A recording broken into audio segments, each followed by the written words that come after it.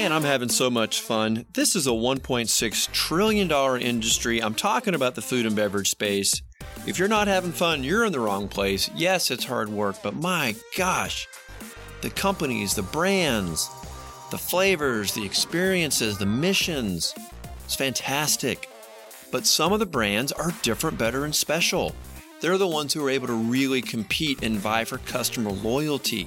Look, I know you want to make your brand different, better, and special. I know you yourself want to be different, better, and special. That's my mission. That's why you're here.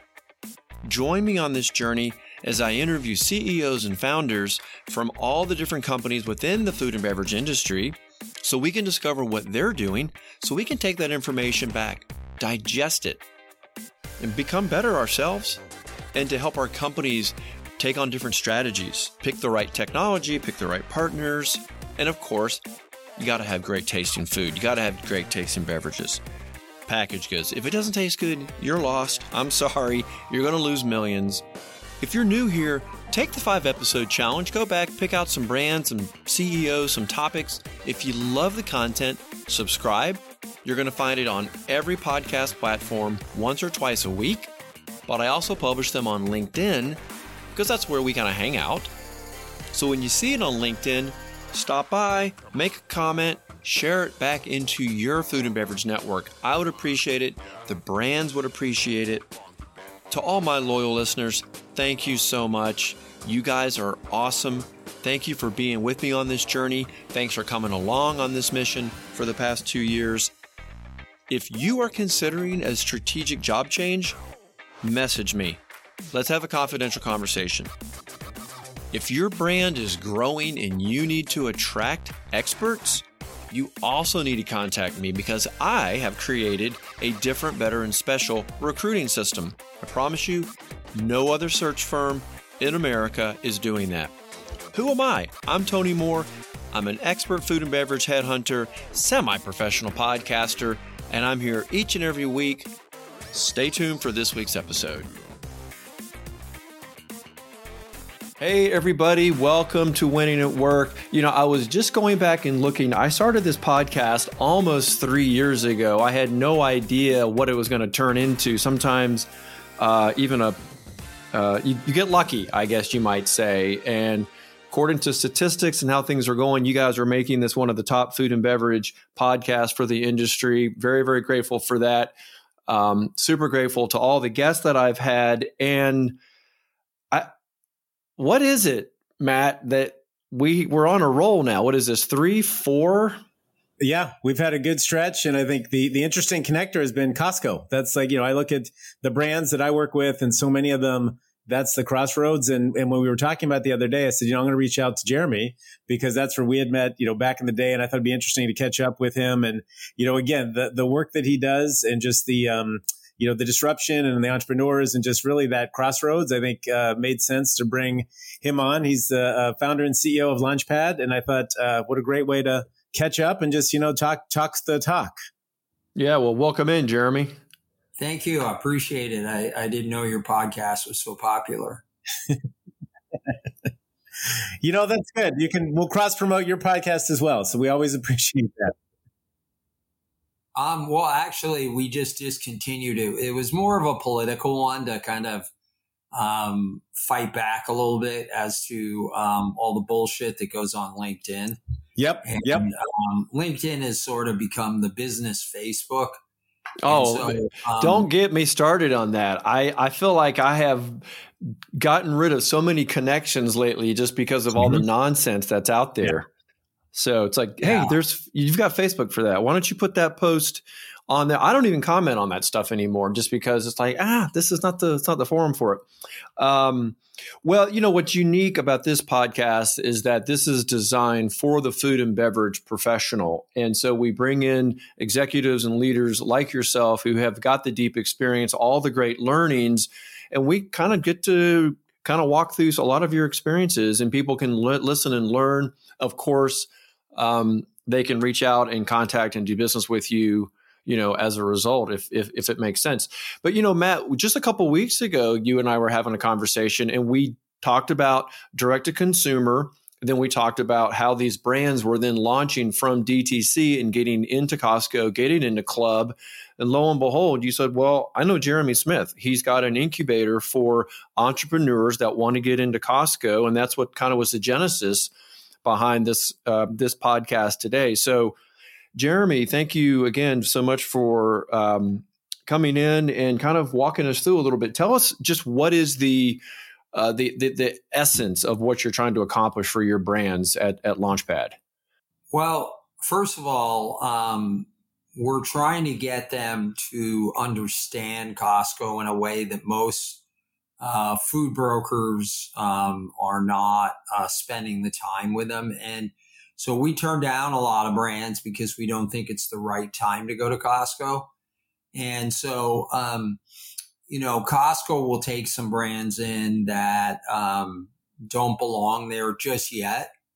And, so we're kind of this bridge between, making sure that we fight for the brand versus the buyer who's fighting for the Costco and the Costco member. And so, for Costco is very different today than it was 23 years ago when I started doing this, and that it used to be a real treasure hunt experience.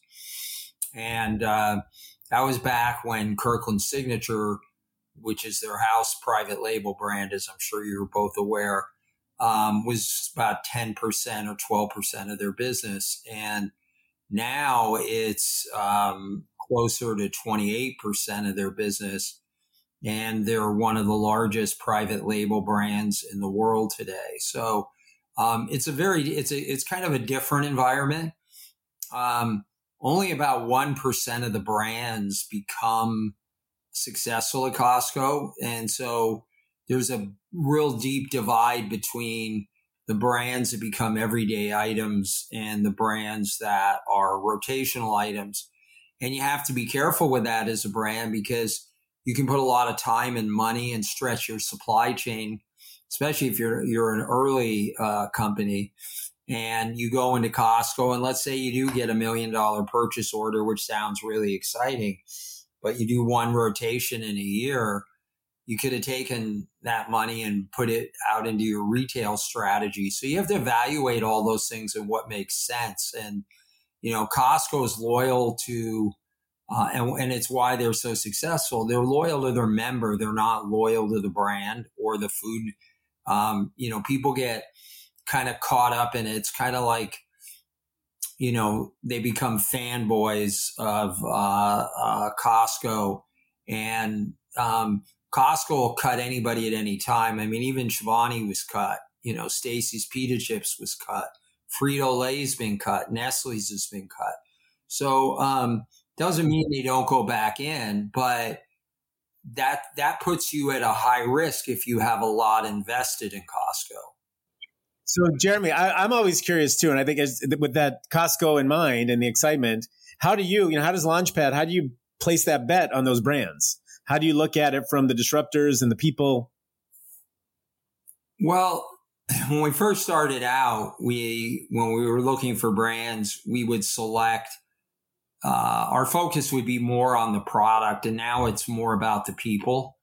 Interesting. Okay. Less on the product. I'd rather back a less quality, if you will, or less hyped product that has the people that have a strong track record than going out and betting on two people from Wichita, Kansas that have no experience in the food and beverage industry and are just totally reliant on a co-packer somewhere out in Yakima, Washington or something, and don't have the experience, because experience day in and day out trumps just about anything. And so, we would get really excited. Like I'll tell you a brief story about a company. Best bagel product, frozen bagel product I've ever tasted in my life. It was Bagel Holes. They were out of Canada. Okay. But the guy, I don't know how he zipped his pants up during the day. He was so incontinent that And so, we tried to get ready for Costco, and thank God we never presented to Costco, but he went bankrupt in a 10-month period of time. And so we have to find people that aren't just coming out with the great next, whatever it may be. We have to find people that are capable of going across, bringing the brand across the finish line. And there's less of those people and more of the other people. So we focus on something called DUE, which is disruptive, unique, and exclusive. So we look at that, and then we look at the team. And if we believe in the team, then we'll usually move forward with them. But we also keep our client list really short. We're not into being the biggest. We just want to work with the right brands that are trying to change the environment for the better, companies like Urban Remedy. Well, you mentioned something kind of interesting, that you're really betting on the people. That makes total sense. You don't want to bring in people who don't understand the food and beverage world and the kind of money and the kind of decisions that have to be made, because it's very expensive. But I just want to go back to just something. You have chosen to focus on Costco, and that really struck me as just why. What is it that makes them a special kind of channel partner that you're wanting to get people into specifically? Well, the revenue return for all of the work. I've worked with brands on grocery, and so we're working with a brand called Kumana, and they have one of the first shelf stable avocado sauces, and Albertsons Safeway came with a 2,000. They wanted to bring them in into 2,000 stores. I thought that would be like a $3 million order. It would have been at Costco. And it wasn't. It was much smaller than that. And, for all of the work that you have to do to get onto the shelf, I kind of felt from my effort and my time that I want to put in, I'd rather work with someone like Costco than Safeway, Albertsons, or Walmart. And part of it has to do with values. Mm-hmm. My personal values are more aligned with Costco.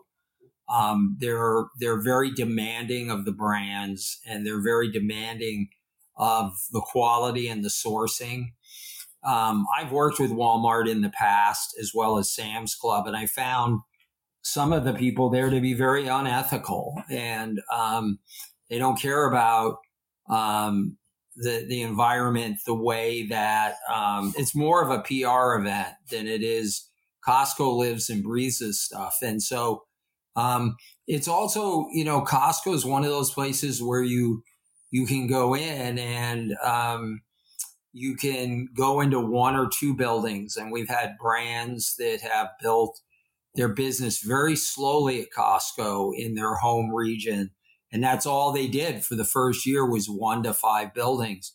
And it's much harder to do that with a slower movement, cell unit movement and velocity at, let's say, a Walmart. And I just think that while there's pluses and minuses for the brand, because the advantage for the brand is that if you meet the requirements of the retailer, that you'll be there every day. And that's what you really need as your foundation for your business.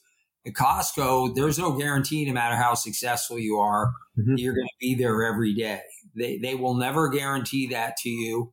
And they warn you that you could be gone tomorrow for any reason. And there's a long list of brands that did really well at Costco, but they're not there anymore.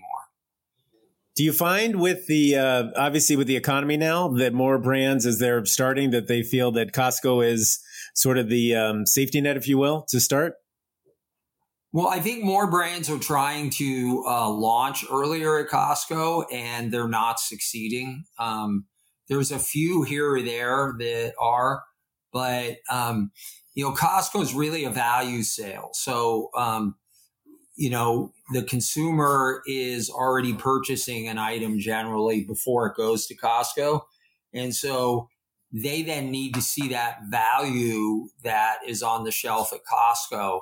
And that's the biggest difference, is that if you don't have that value side to show that, there's a major price difference for buying, a 400-pound bag of potato chips versus a 15-ounce bag at the grocery store, then it's not a big enough value for the consumer to go into a Costco and take on such a large volume, and that's why I think items like kale kale chips never really took off. It's not something you call up your best friends and say, hey, we're going to watch the Niners game tonight.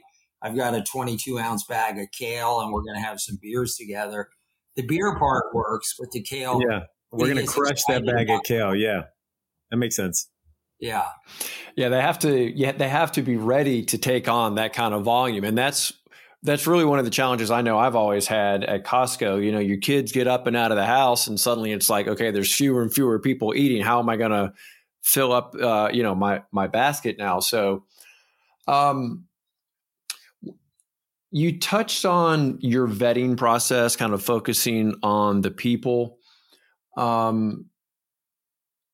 you also, in your opening, you said that there were certain brands maybe that weren't quite ready for Costco. Can you talk to us a little bit more, maybe just about trends, what you're seeing, what's happening? Because that seems to be an area that you have a very strong sense for.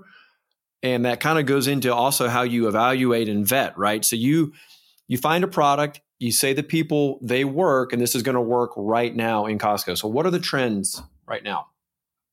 Well, I would say that, the first trend would be obviously plant-based, but the one that I see that's getting that's outperforming plant-based is keto. Not in the true sense. Like if you look at keto as a category, keto's kind of replaced low sugar. People used to shop low sugar. Now, instead of saying low sugar, they presume that it will be low sugar because that's one of the requirements of keto. No one's really eating the true keto diet. It's kind of been bastardized, but it's done very well, and a lot of people don't talk about it, but it's actually outperforming in a lot of regions. It's overperforming versus plant-based. As much attention as Beyond Meat and all those other companies get, keto seems to be something that's lasting longer. First, it was paleo, and then it quickly pivoted to keto, and keto's kind of even replaced paleo, although there are some paleo type trends out there. I mean, there's certain trends that come and go, and you want to bank on the ones that are going to become more part of the consumer's, day-to-day world. And I think, you're seeing more hot sauces are becoming, more specialty brands are replacing, kind of like the emerging food brands are replacing the traditional, like Bubba's spice sauce is being replaced by Japanese barbecue sauce and things like that. There's more, items coming from Asia and Korea than there are necessarily from the traditional Kraft Heinz groups. Do you find that consumers, that's what they're looking for? That's what they want? It's more about what's the next thing versus Tabasco and, Heinz ketchup? Well, I've always been a big believer in what Steve Jobs said, and that is the consumers don't know what they want until you show them what they want. So, he said that if we had showed them if we had done focus groups and showed them an early version of the iPod or the iPhone, they would have said, no, I'm happy with my Sony Walkman. I'm going to stick with that. Or I'm happy with my BlackBerry. And so he said we had to show them something that was totally different that they're not thinking of. And so I think some of that is true. Like, you know, we worked with Sugar Bowl Bakery, which is a great company. They're out of the Bay Area, and they've been at Costco a very long time. But, you know, at the time period when we went into Costco, we were looking at, you know, a 3-pound brownie because Costco was selling 2-pound brownies. So the traditional thinking process is, well, if Costco's carrying a 2-pound brownie, if we go to a 3-pound brownie, then there'll be more value for the member. But we also saw the beginning of the low carb craze starting to come on. And we felt, well, what if we go with a brownie bite that is really small? Because if consumers really adopt the low carb, lower sugar mantra, they're not going to want to buy a 2 or a 3-pound brownie. And Costco thought we were nuts at first, but it took off and became successful. And the rest, you know, was history. But you know, the difference is, because there's a lot of brownie bites out there, Sugar Bowl took the best of what a brownie is and made it indulgent, but put it into a very small format. And so, you know, it's much easier to go home and consume a whole bucket of, you know, a whole container of brownie bites and not feel guilty of it. But just telling your friend that you just ate a 3-pound brownie, you know, is kind of gluttonous. So, but you actually wound up consuming 3 pounds of brownies. You just did it in a brownie bite. So those are the, you know, the things we look for. You know, we don't get caught up in chasing things like things that the first thing we do out of it, since this is good timing, Expo East just happened. Mm-hmm. So you'll see all these articles and all these moron pundits that will claim here's where the market's going. Yep. Several years ago, everyone is CBD, you know, the marijuana push is coming. This is it. This is going to take off. It's going to become the biggest thing. And that was coming out of Expo West. That was the big thing. And that was the trend. And everybody, including Mattson and all the industry consultants who get paid to tell us what's coming next, were wrong. They were all wrong. And I didn't get it when I first looked at it. And I just said, I said, there's many regulatory problems. That's what I was seeing too. Yeah. When people think they get high and they're going to fail drug tests, there's so much education on the consumer side. Yeah, I'm with you.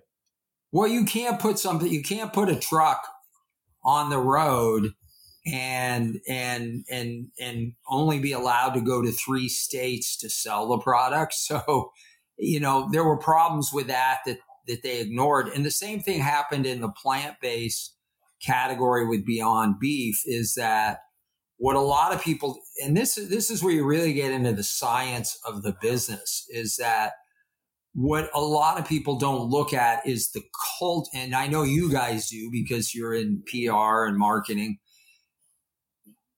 The biggest influence is culture, and it's so seldom talked about. And I kept saying, I think Beyond Meat and Impossible can be successful with early adopters, but this country is a meat and potatoes country. You know, people love, you don't hear your buddies call up and go, hey, it's July 4th, man, come on over and we're having a plant-based barbecue fest. And said no one ever. Right. So you're talking about 200-300 years of people cooking pork, cooking chicken, cooking beef on certain holidays and certain parts of life. And the plant-based industry, it has ignored this. Well, you got to understand, man, the cows are killing the climate. And, you know, American consumers don't give a shit about the climate overall. They're just trying to get through their everyday life. We want to believe that they're trying to make the world a better place, but they're still buying these giant Silverados and Tahoes that get 8 miles to the gallon. And if you don't factor all of those things into your trends and the cultural aspect of it, you won't understand how far or how slow the business may grow. And I think that's what happened with the plant-based proteins. Now, we're also faced with the reality of the fact that there is a problem and climate change is getting worse and worse. And we're going to be forced to deal with this no matter what. So the plant-based people are right on that side, but trying to get them to fall in love with food products, food is sexy. People really love their food. They're passionate about it. They fight for their brands. They really believe in it. But there's nothing sexy about fake food. I mean, and I think that's some of the problem. If you look at the next wave of brands, which are cell-based meats, when you listen to those people talk, it's about the most boring conversation I've ever heard in my life. It's all about technology. Yeah. It's like a bunch of Facebook people talking about metaverse. Who gives a shit? Yep. Tell me, what am I going to do with that and what it's going to bring to me? And you have to look at that with food as well. And I think that sometimes the industries get, so caught up in the hype about a category or an item. And, ultimately the decider is not the brand. It's not the U.S. government. It's the consumer. And the consumers have all the power. They just don't realize it. And in the end, they vote and they decided that plant-based fake meats are not, they don't dig it. It's not, and when VC firms have put up $2 billion or more into the category and the items don't sell that well, it's time to pack it up and find something else to do. Do you think that's going to happen? Because I have seen enormous amounts of money flowing in, and we know the volume in a grocery store doesn't even compare with what's happening in the meat case. So I would imagine investment is going to be slowing down on that. I'd like to get your thoughts on that. And I also want to get your thoughts on when you're building a business plan for an entrepreneur that wants to disrupt a category, or they've got a great idea and they want to exploit maybe a white space. How much of your business plan is focused on getting them to a sale or getting them to an investor to come in and take that product over? So 2 questions there for you. Well, sometimes we're involved with bringing investors in, but a lot of the time we're just trying to figure out how grounded in reality the founder is versus how much hype he or she may be caught up in on the category. Hype, so, I to this day, I've never, in 23 years, have anyone call me and say, "Hey, I've got the worst product in the world. I need your help." Everyone believes they have they have it. Yeah, they do. Yeah. So we try and say, okay, you've got the greatest product in the world. I get it. But what sets you apart? What's your story? Are you authentic? A lot of times the founder can't communicate properly his or her message of what they're trying to do. And so I do think, though, we're seeing a change in the market where the investors, the VC firms, are starting to pull back. And the money's getting tighter now and the interest rates are going up. So it's a little bit tougher market. And I think it's going to be good for the food industry. But I think there'll be a big fallout over in 2023. And there's going to be I already know a lot of brands that are running out of money. So obviously that's kind of happening on the plant-based side. Well, it's happening throughout, not just plant-based, but it's happening with other brands as well, whether you're ice cream, whether you're the money situation is not as free flowing as it was a year, 12 to 18 months ago. Right. Well, but these investors, they do need to put their money somewhere.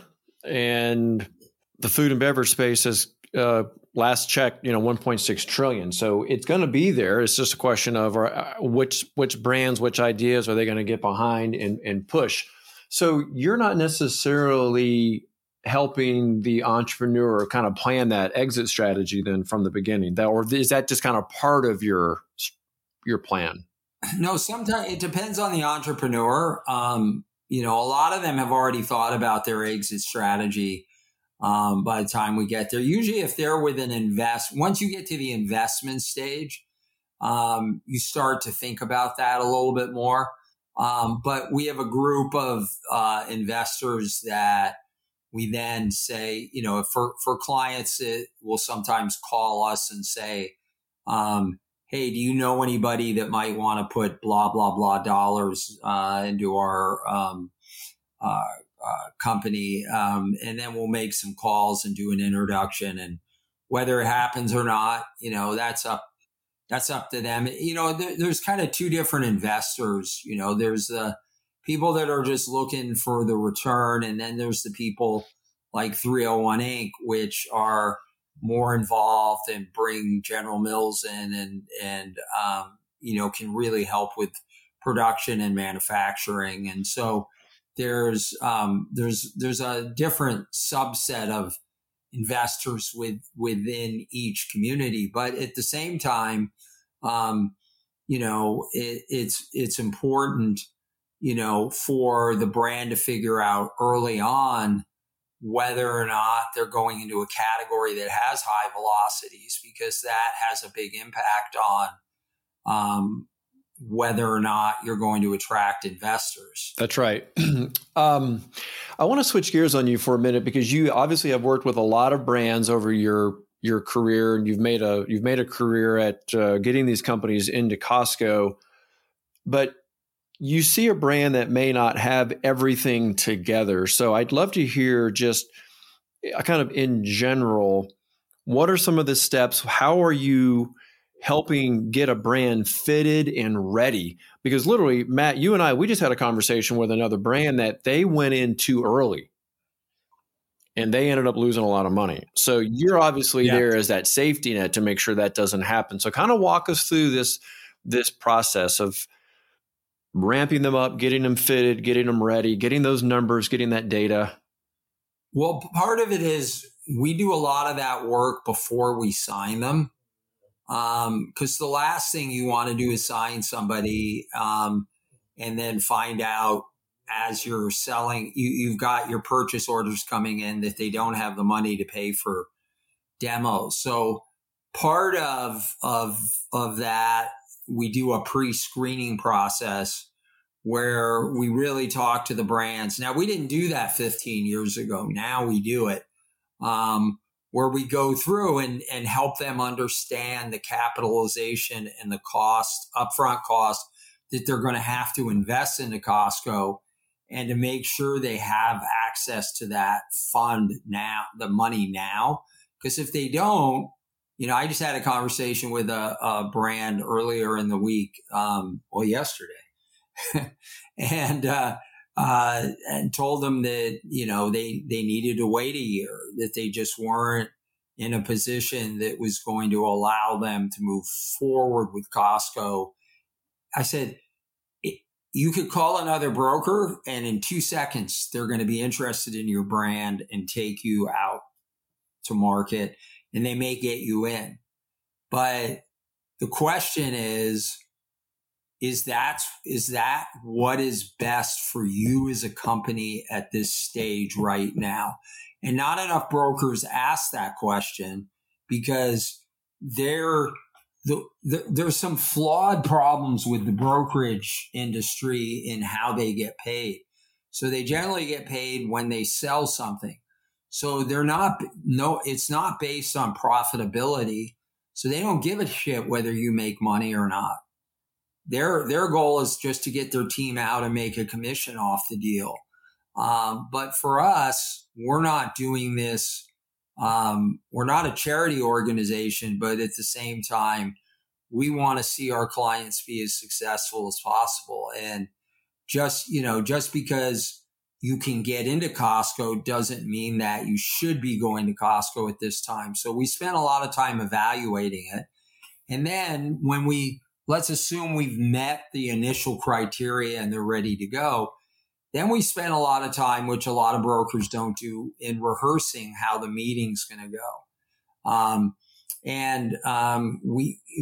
Most brokers don't do any rehearsing. You show up and you're there and you've gone through the PowerPoint, but they don't play, you got to get, so what if the buyer says this? How are you going to respond?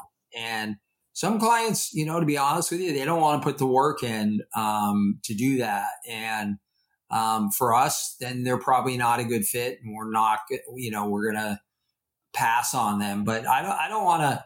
For me, I'm a pretty intense guy, and I want to move quickly and get things moving forward. And I don't want to waste the buyer's time, and I don't want to waste my client's time. And more than both of those two parties, I don't want to waste my own time. And so for us, that's part of the whole getting the client to understand that you have to move at the speed of Costco, meaning that your plant has to be ready. You have to be able to pass the audits of the plants. You have to have all your vendors in alignment. And sometimes that doesn't happen. Sometimes, they say they're going to move forward and the vendor isn't really, the brand isn't really ready yet. They think they're ready. They believe they're ready. They want the easy money in their head, but we have to slow them down and get them to ground themselves and really answer the tough questions of whether they're truly ready or not to go to Costco. Do you find that the buyers are more sophisticated now versus maybe in the past where it was gut? No, it's still okay. No, I don't think there's no scientific model to say A, B, C. If you do A, B, and C, it's going to work.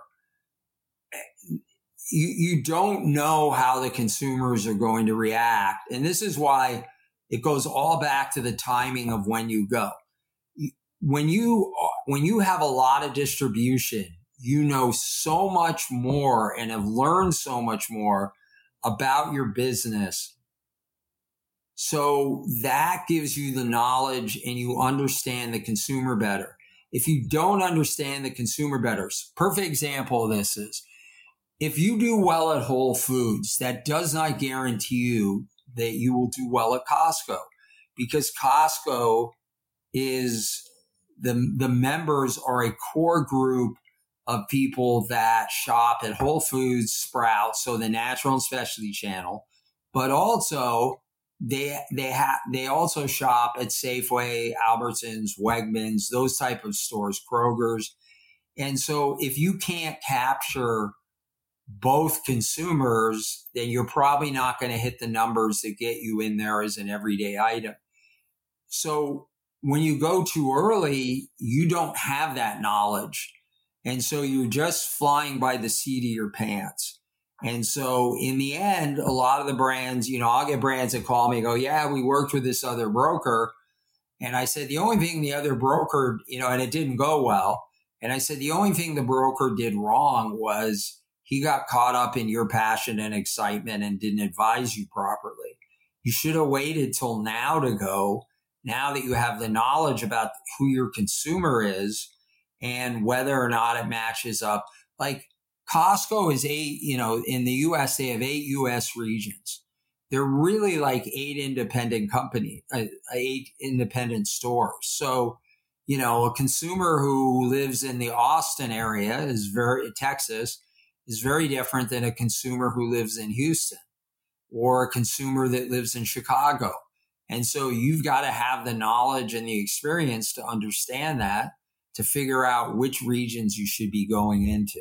So there's a lot at play, because some items that work really well on the West Coast don't work really well on the East Coast. Something you were saying about the brokerage model is broken or has some problems.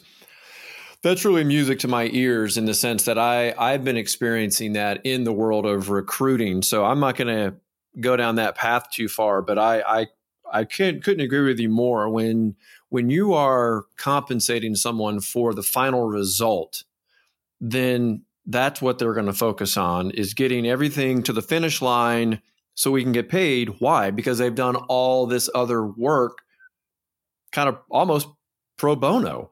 So do you have any just this is kind of more industry talk here, but how would you fix that model? Well, I think there's a combination of things to do. We've started in January, we introduced a new service that allows us to help brands skip going through the broker. And so we provide them with the knowledge so that they can go to Costco directly, and we advise them along the way. And I think that's more the future of the model, because most of the buyers would rather deal with the brand than the broker. Anyway, because most brokers are not authorized to make decisions. So why not just have the brand there? So I think over time that model is going to become more dominant than the brokerage model.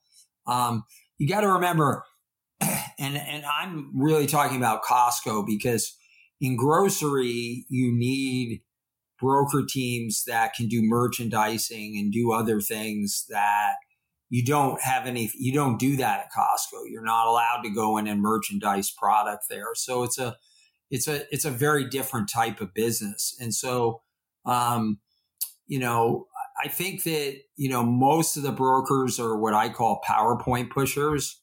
It's kind of like that's what they do. That's what they go in. And the model has existed this way for a very long time. And so, if it ain't broke, and from a broker's perspective, it works great. But on the other hand, when you really think about it and you break it down, and then you talk to a brand, I don't think there's many people at a brand that would go out and do all the work and the research and all the marketing and creation and say, well, we're all doing this for free. And so for a lot of brokers, they're doing it for free. And so we're getting away from that, and we're charging retainers now because we just don't think it works. And if the client doesn't want to pay the retainer and they'd rather go to someone who will do it for free, then, or pay as you go type thing, then that's fine. We're okay losing a client for that reason, but our time's more valuable. And the reason we're so successful is we have a plan in place that works for Costco. And, we've had a lot of success with it. So, but I think it does need to change, and it needs to get better. I mean, we're always, talking about trying, how can you make something that you're doing now better and more efficient? And, it's interesting because you hear people talk about relationships with buyers and how important it is, but at Costco, it's not as important because, like at Safeway, you might be able to go out water skiing or golfing with the buyer, but you can't do that at Costco. They have a wall in place, and the buyers are over here, the brands are and brokers are over here, and there's no intermixing of it. And salespeople get confused thinking they've got these great relationships with the buyers, and then they're shocked when the item gets cut. Costco's all about the numbers, and it's a hard thing for brands sometimes because, it's a very personal thing when you get rejected.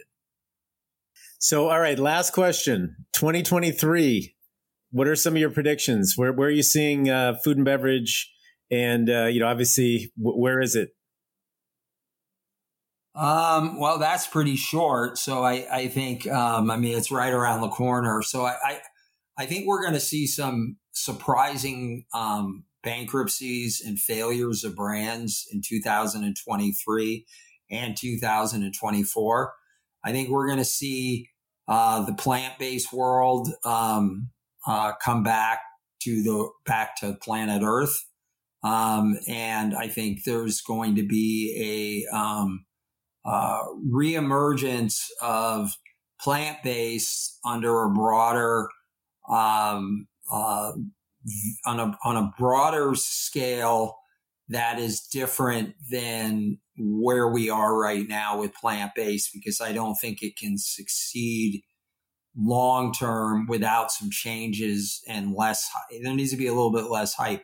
But where we see the real future of the food and beverage industry is, I think what we're going to start seeing is a new force that's going to impact the food and beverage industry, and it's health insurance companies and cancer facilities like Stanford, Mayo Clinic, MD Anderson, that are developing nutritional and oncology programs that are diet-based for their patients. And I think over time, they're going to have a major influence on how food products are developed. They've now realized that they've been part of the problem in the food industry with allowing companies like Kraft Heinz develop products that are unhealthy for the human body. And I think we're going to go into more of a food is healing type. It's a radical idea, but it's happening now. And there's a lot of money. There's billions of dollars behind this. And I think it's going to, over the next 10 to 15 years, it's going to completely change the food and beverage industry. I think you're going to see, and the other advantage is that the medical community has a better track record for understanding and convincing consumers to switch their diets than brands have through their marketing and PR firms. And I think that's where we're really headed. Kind of like, getting people to change their lifestyle and be on a Mediterranean diet. And if you look at the data on the Mediterranean diet, it's probably the healthiest overall diet for the average human being day in and day out.